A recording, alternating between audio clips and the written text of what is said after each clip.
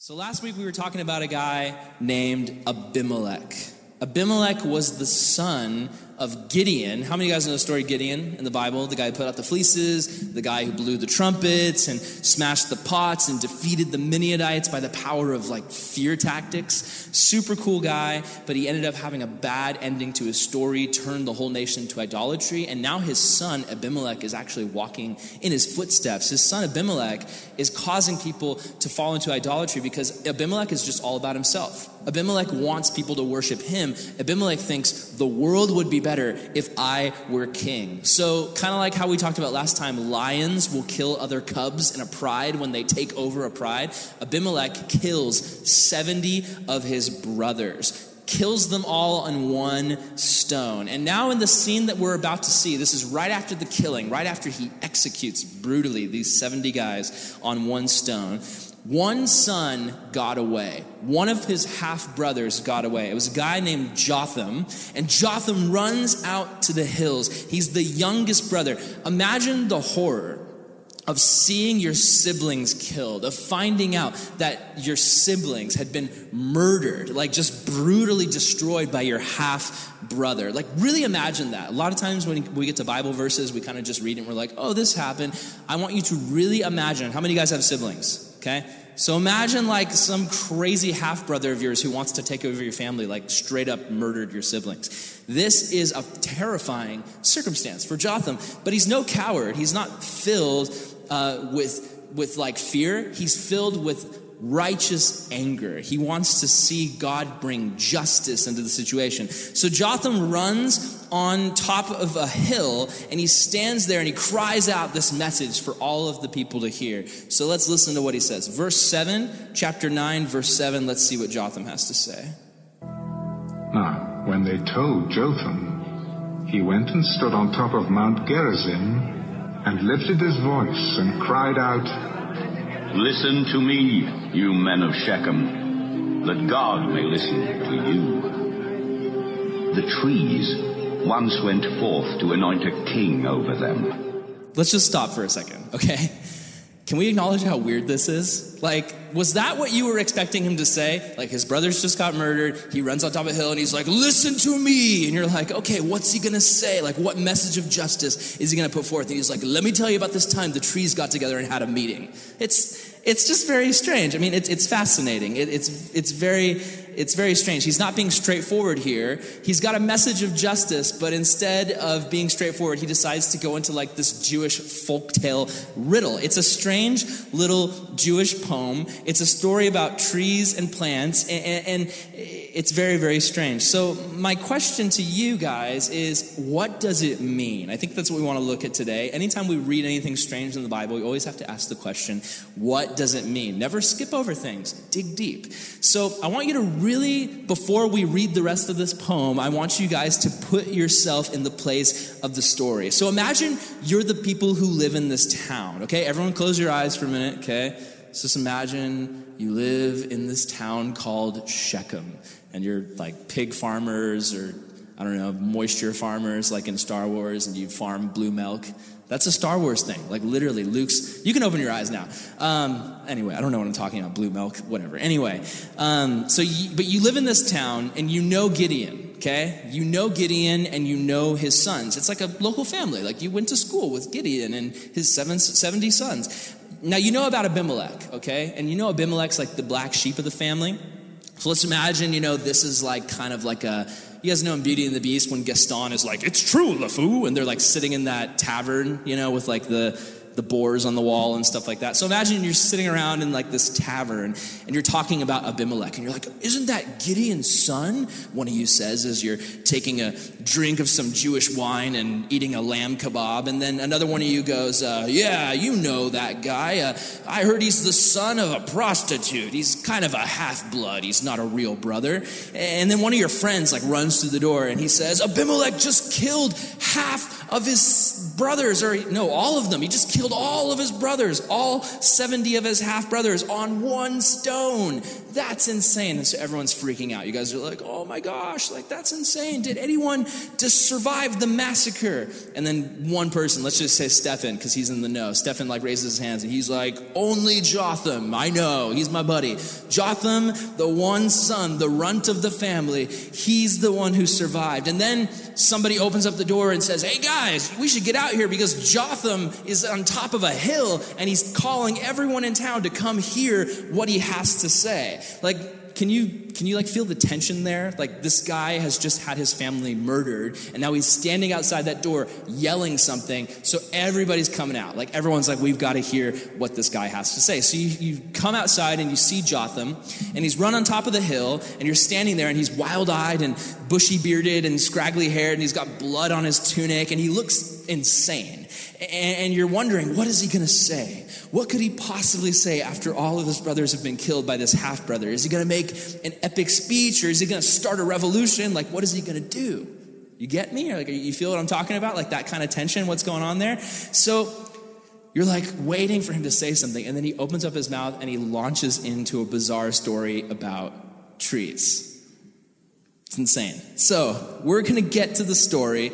We're going to go through it. And as you're listening to it, really imagine you're the people in this town listening to this guy talk about trees. And try to put yourself in the place of the people in the village and ask yourself, what does Jotham mean? Because he's obviously not just telling a story. This is called a parable. So Jotham is trying to say something here. He's trying to make a statement. So let's listen again and we can see if we can figure out what his statement was. Now, when they told Jotham, he went and stood on top of Mount Gerizim and lifted his voice and cried out, Listen to me, you men of Shechem, that God may listen to you. The trees once went forth to anoint a king over them. And they said to the olive tree, Reign over us. But the olive tree said to them, Should I cease giving my oil, with which they honor God and men, and go to sway over trees? Then the tree said to the fig tree, You come and reign over us. But the fig tree said to them, Should I cease my sweetness and my good fruit, and go to sway over trees?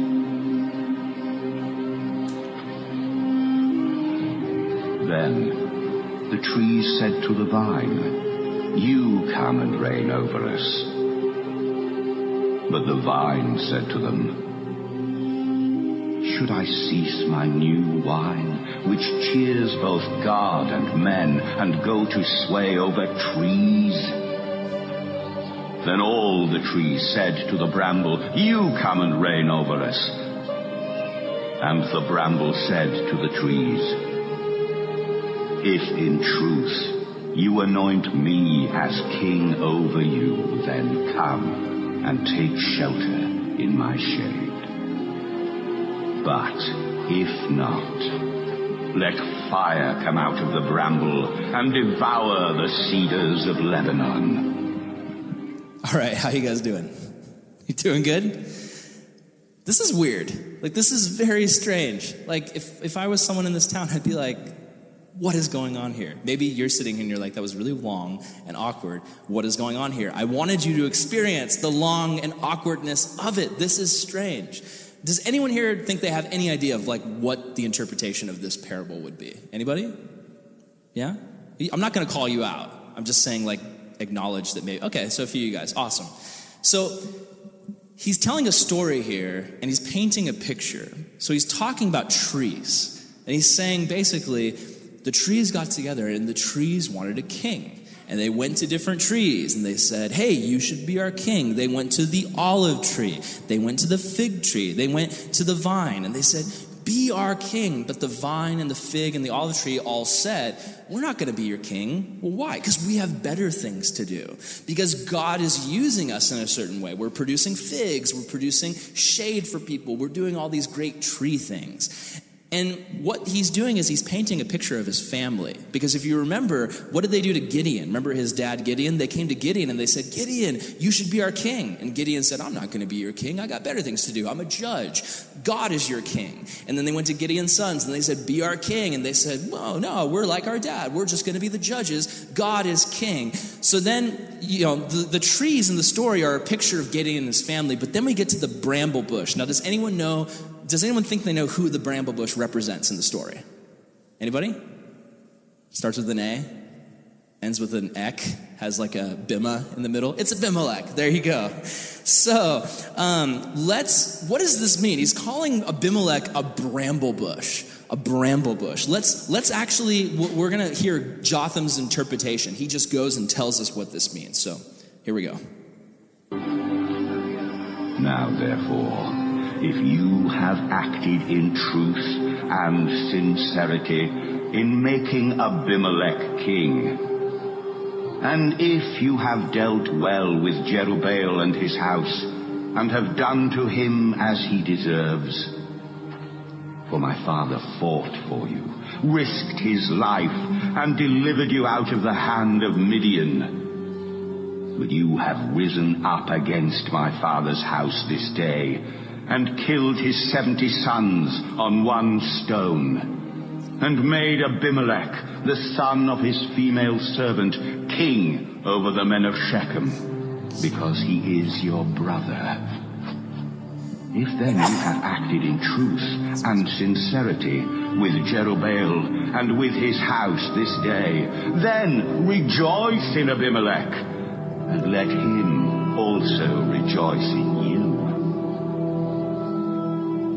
But if not, let fire come from Abimelech and devour the men of Shechem and Beth Millo, and let fire come from the men of Shechem and from Beth Millo and devour Abimelech.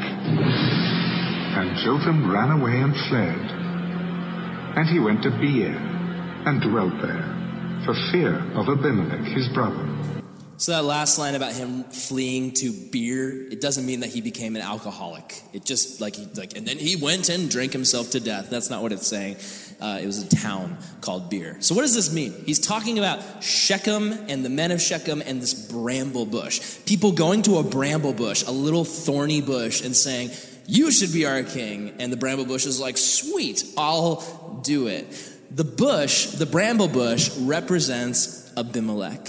He's saying, listen, you picked a thorn bush to be your king. To be the king of the trees, you picked a thorn bush. You wanted a king so badly, but when the people that you want wouldn't become king, you went to the bramble bush, Abimelech. Literally the worst choice. And I don't know, I love the voice actor in that clip because you can really sense the sarcasm in his voice. He's like, great job, guys. You made a great decision.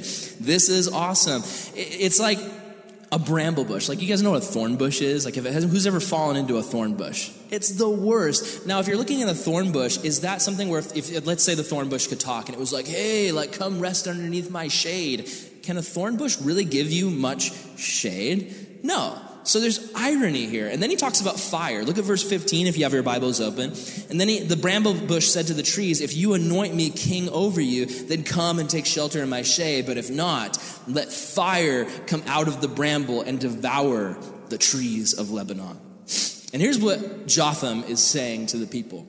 He's saying, listen, guys, I hope you're happy with your choice because you picked Abimelech to do your dirty work for you. And if you've done this, and if you think that you've done the right thing, then yeah, enjoy the shade of the bramble bush, which is, again, ridiculous because bramble bushes don't give shade. But then he says, however, if that's not the case, if you've done wrong, then I hope Abimelech goes down in flames and takes you with him.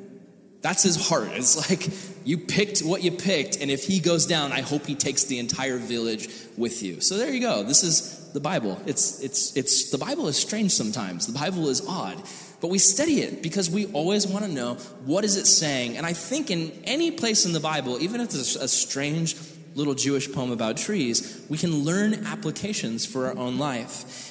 And one of the biggest applications that I see here is the lies of the enemy are always empty promises. Think about Abimelech. He says, I'll be your king. I'll rule you. It's as silly as a thorn bush saying, let me rule you and I will shade you. Satan's the same way. The enemy says, hey, let me rule your life. Take shelter in my shade. Now, none of us have ever sold our soul to Satan. Like, hopefully Satan's never appeared in your room and said, hey, I've got a deal for you. None of us make deals with the devil that way. But you know how we do it? When we give in to temptation and sin. Every time we choose to give in to temptation and sin, to do what we want over what God wants, we are actually making a deal with the devil in that moment. We're saying, yeah, you know what? Maybe Yahweh, maybe God won't rule my life right now, but you will.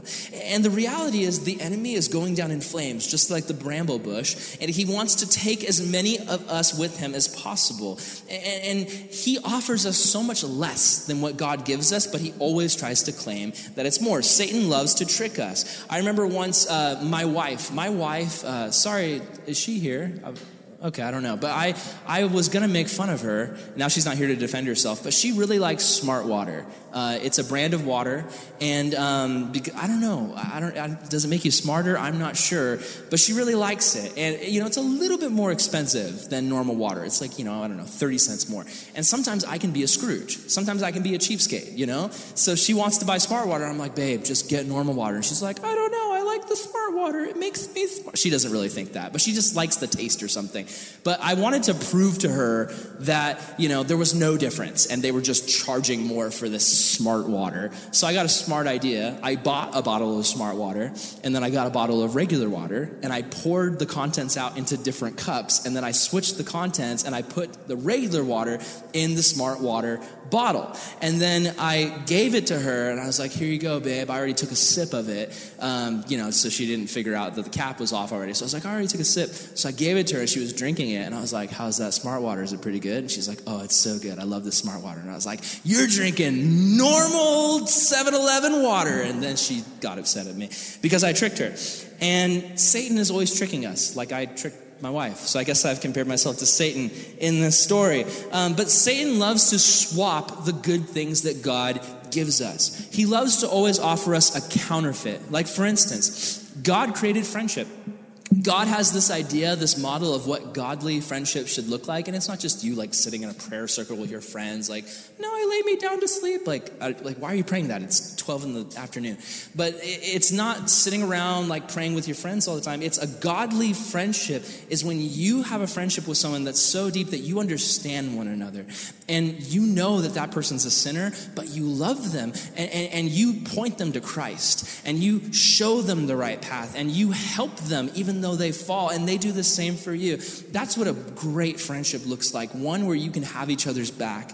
But God loves to give us good friendships. The enemy loves to twist that and show us what ungodly friendships look like. Friendships where we point one another to sin. Friendships where we're constantly pulling one another into doing things that are not good.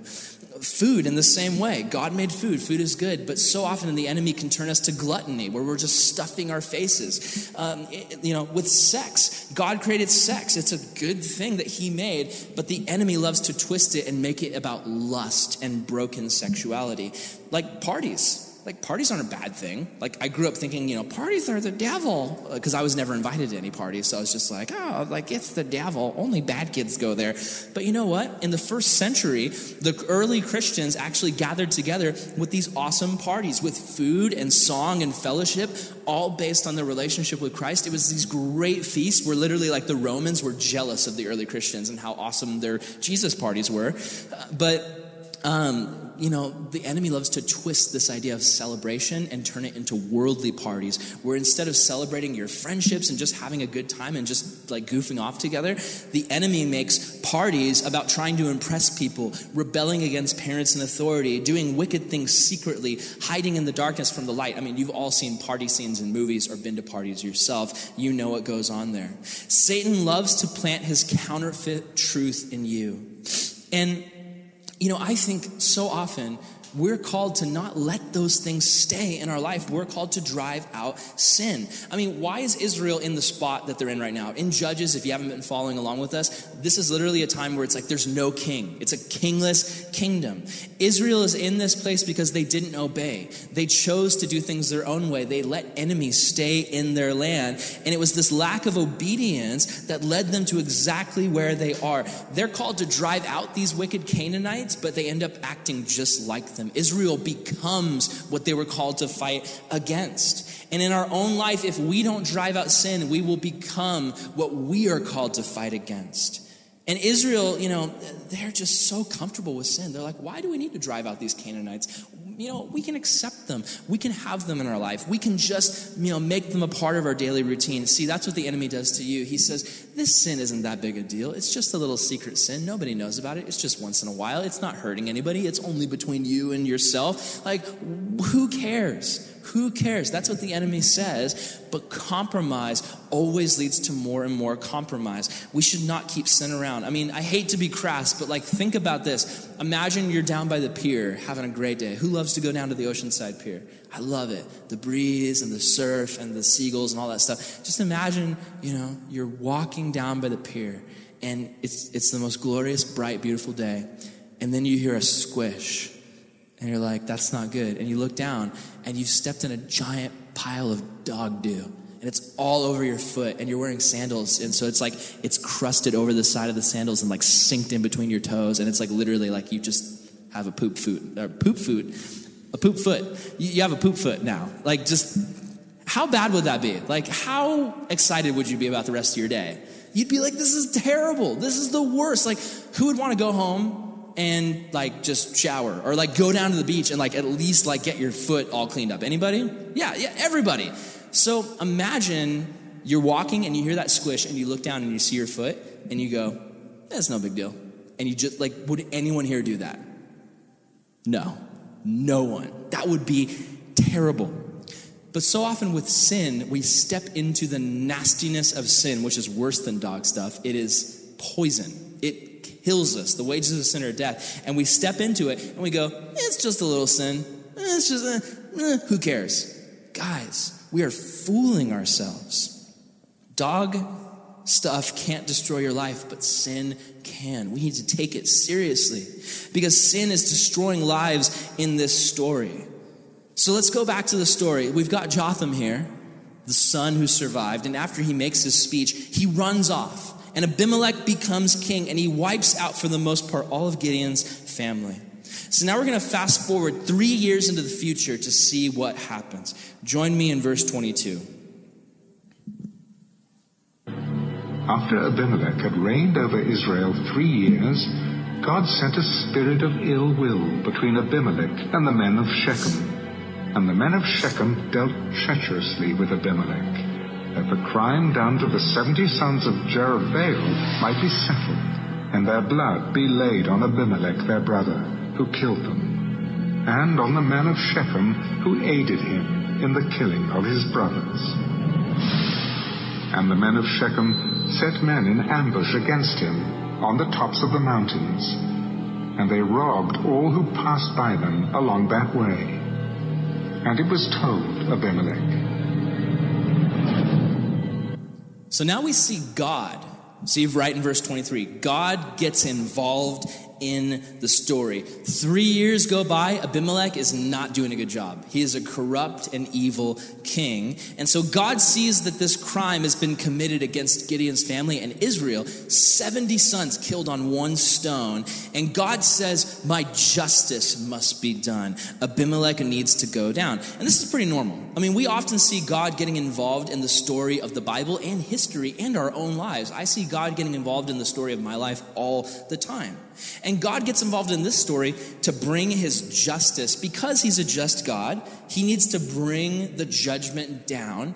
But it's not God getting involved in the story that's strange. What strikes me in this story is the way that he gets involved. And this is very interesting. Let's look at what it says. Verse 23, it says that God sent a spirit of ill will, or translated differently, an evil spirit. Now, is that strange to anyone? I know it's actually kind of strange to me. It brings up the question, does God use evil spirits? It says right there, God sent this spirit.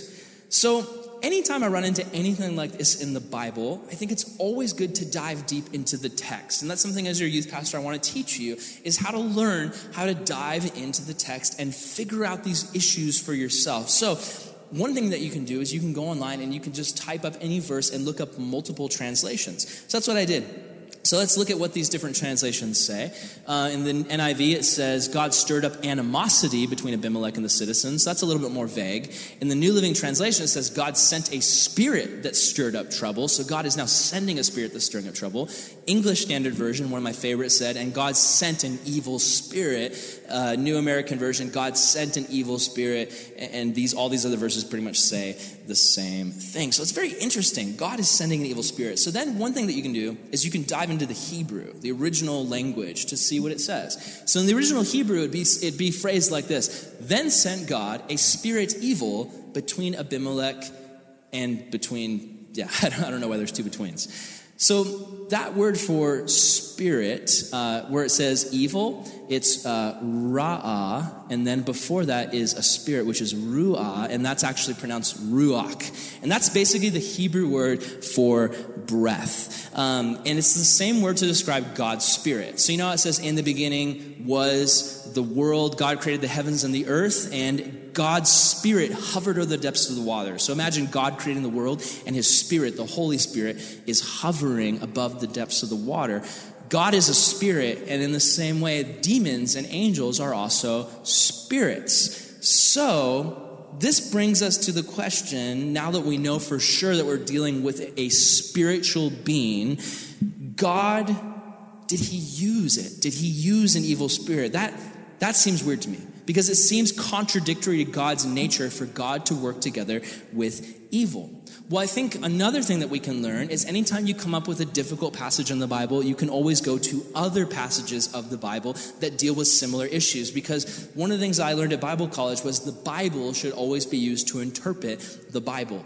So let's look at some other passages. We see a similar thing happen in 1 Samuel chapter 16, verse 14. We've got another evil king, Saul. And this is in the future after Judges. So it says, this is after Saul had done a bad job and he had rejected David and was going after David. It says here, now the Spirit of the Lord had departed from Saul. So before, the Spirit was on Saul. You know how you go to camp and you get filled with the Spirit, you get the baptism of the Spirit. So Saul had the Spirit, but now it says that the Spirit had left him. And so now an evil spirit from the Lord tormented him. It's very interesting. So here's the question. If God is good, then why would he work together with evil? What does this verse mean? Does it mean that God literally hired a demon? Like he literally went to hell and was like, hey, you demon, I'm sending you to do my work for me. Is that how God works? Well, I found some really good stuff in a commentary that I want to read to you. Here's what it says. Set aside the phrase from the Lord for a second and focus instead on the part of the verse that says, the Spirit of the Lord departed from Saul. That would be the Holy Spirit, right? So the Spirit came upon David and then left Saul. When God's Spirit goes out of a person, the devil's spirit goes in. Jesus said in Matthew 12:30 that he who is not with me is against me. Nobody is neutral. Everyone has various degrees of either God's Spirit or the spirit of the enemy. To the same extent that we empty of ourselves, God can fill us with his Spirit. What he's saying there is that we are all spiritual. Like we are created as spiritual beings, and the enemy, Satan and his demons, are constantly going after people. They have influence over people's lives. I'm not talking about straight up demon possession, but I'm talking about influence. If you don't have Jesus, you are being influenced by an evil spirit. But if you have Jesus, the Spirit of the Lord doesn't just fall on you, but it comes inside you. It dwells inside your heart. And those evil spirits cannot have the same influence that they did before. I'm going to continue on in this commentary. It says, when the Bible says that a spirit from the Lord troubled Saul, it doesn't mean that God said, I've got a devil I'm going to give you. As evidence, look at the story of Job. How many of you guys have heard the story of Job? Yeah? So this guy who suffers so much.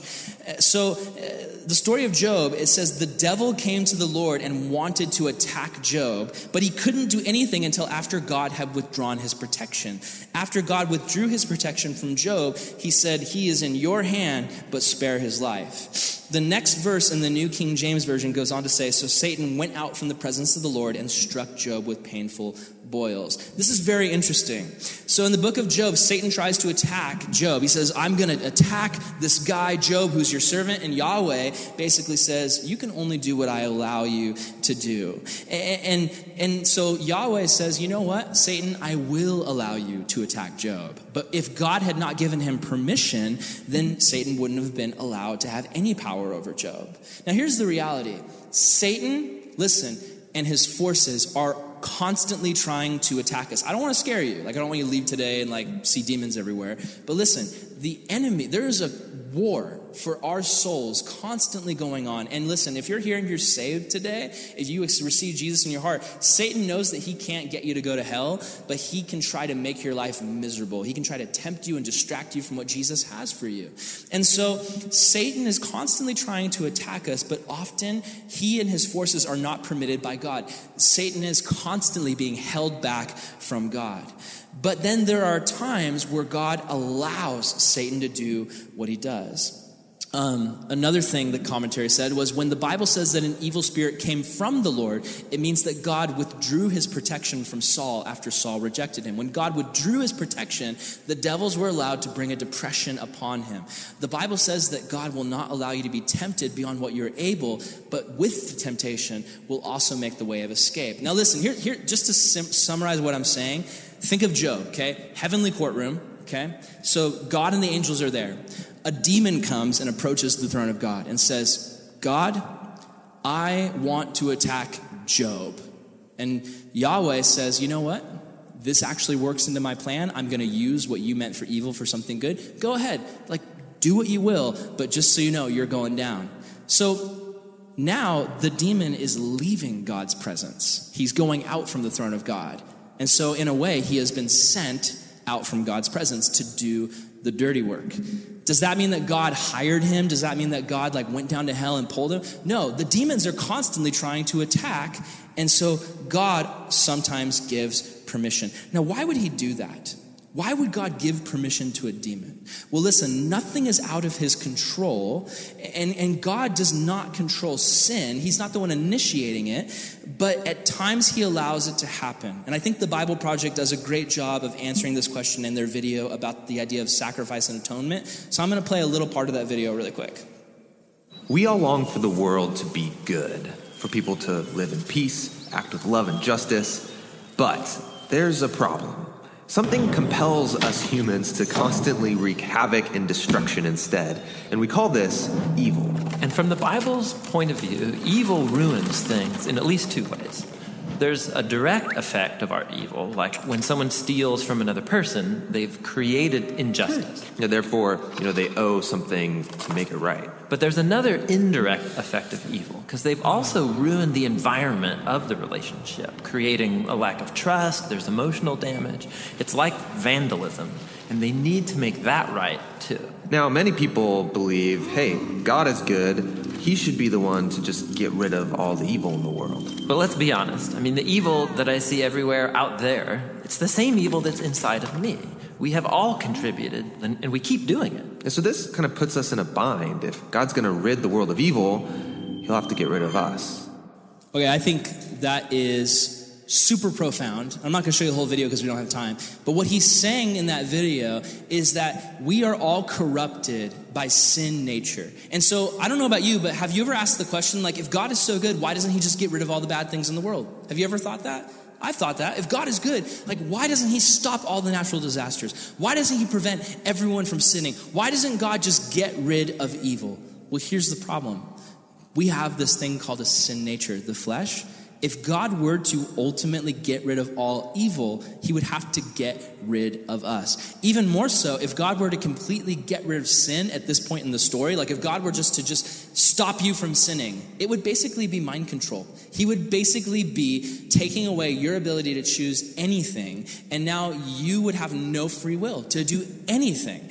And so, honestly, this place that we're in before we get to heaven, this space and time where we're here on earth, God has allowed evil to exist, and sometimes he allows the enemy to do what he does. I think the fact that God is constantly preventing the enemy, stopping the enemy from doing things, is much more compelling. You should know in your life, there's probably been so many times where the enemy wanted to attack you. He wanted to make you sick. He wanted to tempt you, discourage you, depress you, and God held him back. And there's only ever been times where you were tempted or attacked by the enemy that God allowed that to happen, because God knew that if you turned to Jesus in that time, that you could withstand against what the enemy sent towards your way. I think it's so much grace to see that God is constantly sparing us from what the enemy has. So let's go back to Abimelech now. What goes on in this story? The evil spirit targets Abimelech, and he causes issues between Abimelech and the people in that country. And so what happens is the men of Shechem, they do not like Abimelech. They don't want anything to do with him because they hate what happened with the crime of the 70 sons that were killed. And so the men of Shechem, they go to get this ambush against him, and they set all of these robbers to attack people. And so here's what happens. It's kind of dumb that they did this. It's kind of silly. They are really sloppy with their execution, because instead of their whole mindset is they want to attack Abimelech. They want to wait in the hills and attack him as he comes and rob him and just kill him so he's not king anymore. But instead of waiting for Abimelech, they get bored and they start robbing everybody. And so here's the question. If you get robbed, who do you go to? The authorities. Who's the authority at this time? Abimelech. So they're waiting to ambush him, but instead they end up alerting him, and so now he knows. David, go ahead and mute the projector, just because we don't have time to go through everything. We're running out of time, so I'm going to just speed through some of this stuff. So here's what happens next. In verse 26... there is basically a conversation that is had between this guy named Gael, the son of Ebed. And he reminds me of Gaston in Beauty and the Beast. He's basically sitting around and he says to his friends, look at Abimelech. Who made him king? Who is this guy? We have got to take him out. We have got to fight against him. So skip over to verse 34, and we're going to see kind of this attack plan that's laid out. So in verse 34, Abimelech and all the people who were with him rose by night, and they lay in wait against Shechem in the four companies. They're going to attack the town of Shechem. So then Gael, the guy who says, who is Abimelech? I'm going to fight against him. Gael, the son of Ebed, went out and stood in the entrance to the city gate. And Abimelech and the people who were with him rose from lying in wait. And when Gael saw the people, he said to Zebul, Zebul's like his chief of staff, like his head soldier. He says to Zebul, look, the people are coming down from the top of the mountains. And Zebul says, you see the shadows of the mountains as if they were men. And so Gael spoke again and said, see, people are coming down from the center of the land. Basically, here's what's happening. So this gets a little complicated, but Gael is the guy who's attacking Abimelech in this situation. Zebul is working for Abimelech. He's like a spy. And so Gael is looking out and he's like, look, there's soldiers coming towards us. They're going to attack us. And Zebul's just like, those aren't soldiers. Those are shadows of mountains. Silly. It's just silly. So Gael says, no, listen, the people are coming. And then Zebul says, well, listen, where indeed is your mouth now with which you said, who is Abimelech, that we should serve him? Are not the people whom you despised here? Go out and you will and fight against them. He's basically like, you're a chicken, dude. You were bragging about how you were going to take out Abimelech, and now his soldiers are coming towards you. Dude, get out there and fight. He totally knows that if Gael goes out there, he'll get destroyed. So that is basically what happens. Let's look at verse 42. It came about the next day that the people went out into the field, and they told Abimelech. So he took his people and divided them into 3 troop companies, and he laid in wait in the field. And he looked, and there were the people coming out of the city, and he rose against them and attacked them. And then Abimelech and the company that was with him rushed forward and stood at the entrance to the gate of the city. And the other 2 companies rushed upon all who were in the fields and killed them. So Abimelech fought against the city all that day, and he took the city and killed the people people who were in it and demolished the city and sowed it with salt. This is just total destruction. It's a bloodbath. The reason that he sows the salt, you're like, why did he do that? I wondered that too. The reason that he did it was because if you like destroy a town and then you want to like really destroy it, if you throw salt on the ground, it makes it so that nothing can grow there. So he like not only like burns down their village, he's like, I'm going to make sure no one here ever has a village ever again. He's that intense. So now the fight continues. Look at verse 46. Now, when all the men of the tower of Shechem had heard that, they entered the stronghold of the temple of the god of Berith. And it was told Abimelech that all the men of the tower of Shechem were gathered together. Abimelech's attacking this town. All of the people like flee and they go into this tower. They're in this skyscraper kind of thing. Not really, because they weren't around back then, but this tower. And they're all like, okay, if we just stay in this tower, we'll be fine. Abimelech's crazy. Let's just let him pass through our town and we'll be safe. So Abimelech went up to the Mount Zalmon, and he and all the people who were with him, and Abimelech took an axe in his hand and cut down a tree or a bough from the trees, and he took it and laid it on his shoulder, kind of like, again, Beauty and the Beast. They've got that battering ram, kill the beast, breaking down the door. And he said to the people who were with him, what you have seen me do, make haste and do what I have done. So each of the people likewise cut down his own bough and followed Abimelech, and they put them against the stronghold and set the stronghold on fire above them, so that all the people of the tower of Shechem died, about 1,000 men and women, and I assume children. This is just total carnage. Abimelech is out of control. He is mad with power. He's killing just random innocent people in this town. They went in the tower and they're like, Abimelech, you need to cool down, leave us alone. And Abimelech's like, I'm going to burn down your tower. And they get a bunch of wood and they literally kill. How many people was it again? Let me see. 1,000 men and women. This is intense.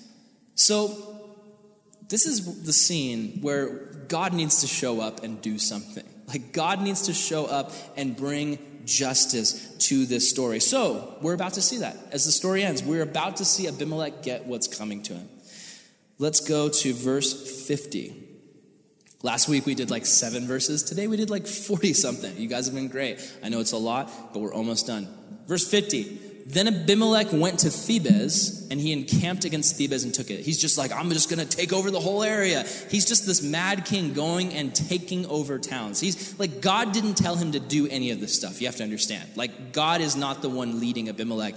He just wants what he wants. So, verse 51, there was a strong tower in the city, and all the men and women and the people of the city fled there and shut themselves in. So, what did he just do? The last section. People went to a tower, and he was like, you can't hide from me in that tower. I'm going to light you on fire. So in his mind, he's thinking, I'm going to take these guys out. So Abimelech came as far as the tower and fought against it, but he drew near to the door of the tower to burn it with fire. He's got the same battle strategy. But a certain woman dropped an upper millstone on his head and crushed his skull. And then he called quickly to the young man, his armor bearer, and said to him, hey, can you draw your sword and kill me so that people don't say of me, a woman killed him? And his young man thrust him through with a sword, and he died. And when the men of Israel saw that Abimelech was dead, everyone just went home. They're just like, okay, we're done. I love it. This is incredible justice. For Abimelech, his God was his pride. He wanted to make a name for himself, and yet who killed him? Was it some great king? So it went down in legend, you know, people sang songs about the great battle that Abimelech had with like King Tut of Egypt or something. No. Does he go down in a blaze of glory fighting a warrior? No. He gets a rock dropped on his head. Just like, and then he's dead. And it's a woman. And listen, back then, that was a big deal because, you know, a woman was seen as much weaker. A woman was seen as like a servant, basically, like a second-class citizen. So it wasn't a king or a man, a soldier who brought him down. It was a woman. And so he goes down in history, not as a brave warrior, but as this vain, narcissistic coward. He's one of the first blatant sexists in the Bible. He's this guy who's just like, dude, I can't let people know that a girl killed me. That's like a fate worse than death. And are any girls here offended by that? I don't know. It's not me. It's Abimelech. It's his attitude. And in his day, to die by a woman's hand would have been a disgrace for a man. But like, it's kind of intense. Like, how many of you guys, like, if like a girl stabbed you, you'd be like, dude, shoot me in the face so that no one knows that a girl stabbed me. That's basically what's going on. That's Abimelech's heart here. And I think it's hilarious how misguided it is, because let's think it through. Like, Abimelech, let's just talk to Abimelech for a second. Not really, because he's dead. But like, if I could talk to him, I'd be like, Abimelech, come on, man. What's worse, having the reputation of being killed by a woman, or having the reputation that you were so narcissistic and vain that you had your armor boys stab you to death to make sure that no one remembered you for being killed by a woman, right? Which one's more silly? It's the second one. I mean, his plan totally backfires on him. It just makes his story so much more pathetic. Like, this is the conversation that probably happened back then. Like, people were going to talk about him and be like, hey, how'd he die? Oh, his armor boy stabbed him. Why'd he do that? Because a woman dropped a rock on his head and he didn't want to be remembered for that. Oh, cool. Like, that's his memory now. That's his legacy. So I guess technically he got killed by a lady and his armor boy. Sweet. So, chapter 9, how does it end? Some of you guys are probably wondering, like, yes, please, Lord, how does it end? Personally, I think it's great and I'm excited by it. But verse 56, this is the ending.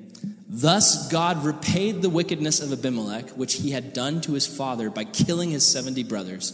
And all the evil men of Shechem, God returned on their own heads, and on them came the curse of Jotham, the son of Jerubbaal. Remember back to Jotham, the crazy wild-eyed guy who's like, hey, if you guys are going to follow the bramble bush, I hope you all go down. That's exactly what happens. And so this is a sad story. I think the moral that we can take from this story is that your heart directs your attitude and your impact. Abimelech had this attitude of, you know what? I'm going to take what I want. Nothing can stand in my way. I'm unstoppable. He had this ambition, but it led to his destruction. His heart was not to serve, not to love. His heart was only, I can do whatever I want and get whatever I want. Now, none of you guys are going around burning down towers, but in every single one of us is that heart that says, I can do whatever I want. I can be whatever I want. That's Abimelech. Is that you? What's Jesus like? Jesus was a king, but a self-sacrificial king. Abimelech just wanted to be king. Jesus said, I'm going to love and serve everyone I come in contact with. I'm not going to take what I want. I'm going to give myself to others. When you look at Abimelech and Jesus, they are a complete contrast. And so for us, like, we need to ask the question, like, what are we living for here today? High school freshmen. Like, this is not a fun study to give. Like, this is not like, oh, like, happy, positive, like, fun story, like, go home and, like, be encouraged. Like, we just read about a guy who killed all of his brothers and, like, murdered 1,000 people and then got a rock dropped on his head. Happy Sunday, right? That's what we're dealing with. And so this is what happens when we read the Word of God. We have to ask the question, what is God saying to me? And I think for all of you in particular, you might come here and you might hear this message, and it just, if you're not open to what God might say to you, it might just go right over your head, in one ear, out the other. But if you listen and ask God, this is what David said, the psalmist, King David. He wrote, Lord, search my heart.